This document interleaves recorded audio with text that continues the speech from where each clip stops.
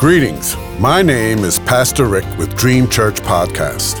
God has given me a yearly devotional on prayer from Genesis to Revelation, guiding you to read and to help you pray daily, with a scripture reference, comment, and ending with prayer.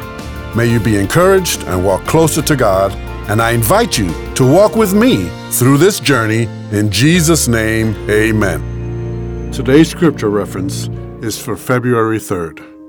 Exodus 19, 17 through 19 says, Then Moses led the people out of the camp to meet with God, and they stood at the foot of the mountain.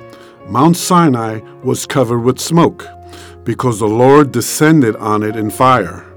The smoke billowed up from it like smoke from a furnace, and the whole mountain trembled violently. As the sound of the trumpet grew louder and louder, Moses spoke, and the voice of God answered him. Today's comment. It is not recorded what Moses said to the Lord in today's scripture reference, but God did answer.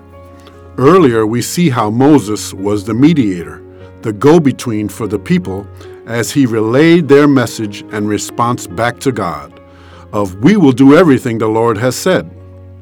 We see the reverence as they stood. We see the reverence as they stood at the foot of the mountain and as they sounded their trumpets louder and louder.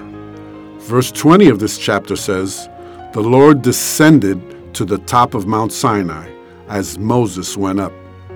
We are so fortunate and blessed to have the God of all creation come down to a level where we are able to communicate with him.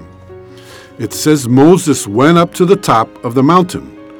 We must always be sensitive to make every effort to meet with God, as he is always ready to meet with us. Moses had to go to the top of the mountain, to the place where God had descended. We must have patience and endurance to climb up from the valley of testing and of trials to meet with the one who knows what we came out of and what we are going through. In verse 21, God warned Moses to tell the people to not force their way up, that they need to be consecrated or suffer the consequences. Thank God, under the new covenant, Hebrews 4:16 says we can approach the throne of grace with confidence, so that we may receive mercy and find grace to help us in the time of need. Let us pray. Thank you, Lord, that you deal with us gently, who are ignorant and going astray.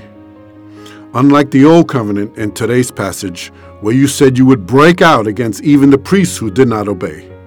In reverence, we still pray. Our Father in heaven, hallowed be your name. Your kingdom come. Your will be done on earth as it is in heaven. Give us today our daily bread. Forgive us our sins as we forgive those who sin against us.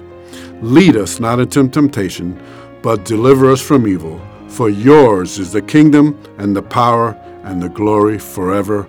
Amen.